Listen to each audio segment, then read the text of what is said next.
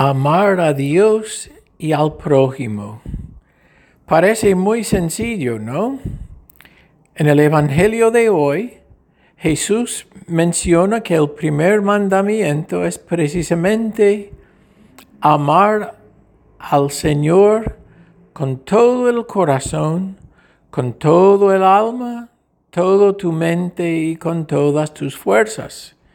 Y después menciona que el segundo mandamiento, amarás a tu prójimo como a ti mismo.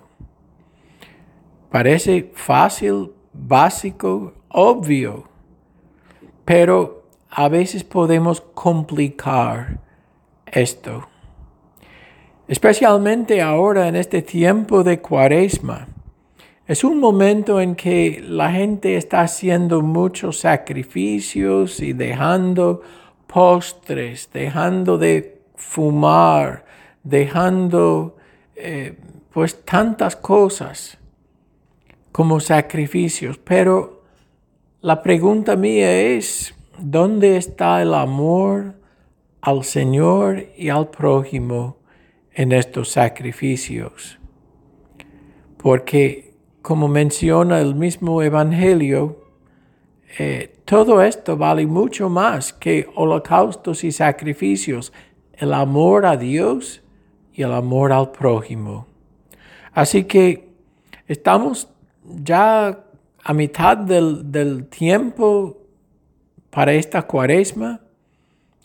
No es tan tarde que uno puede todavía como reflejar sobre lo que está haciendo en esta Cuaresma.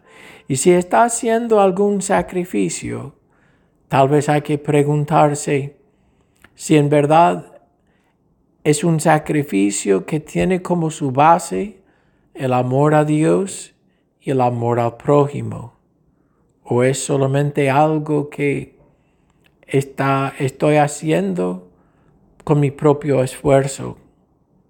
Pues que Dios nos bendiga y que hagamos todo con amor a Dios y al prójimo.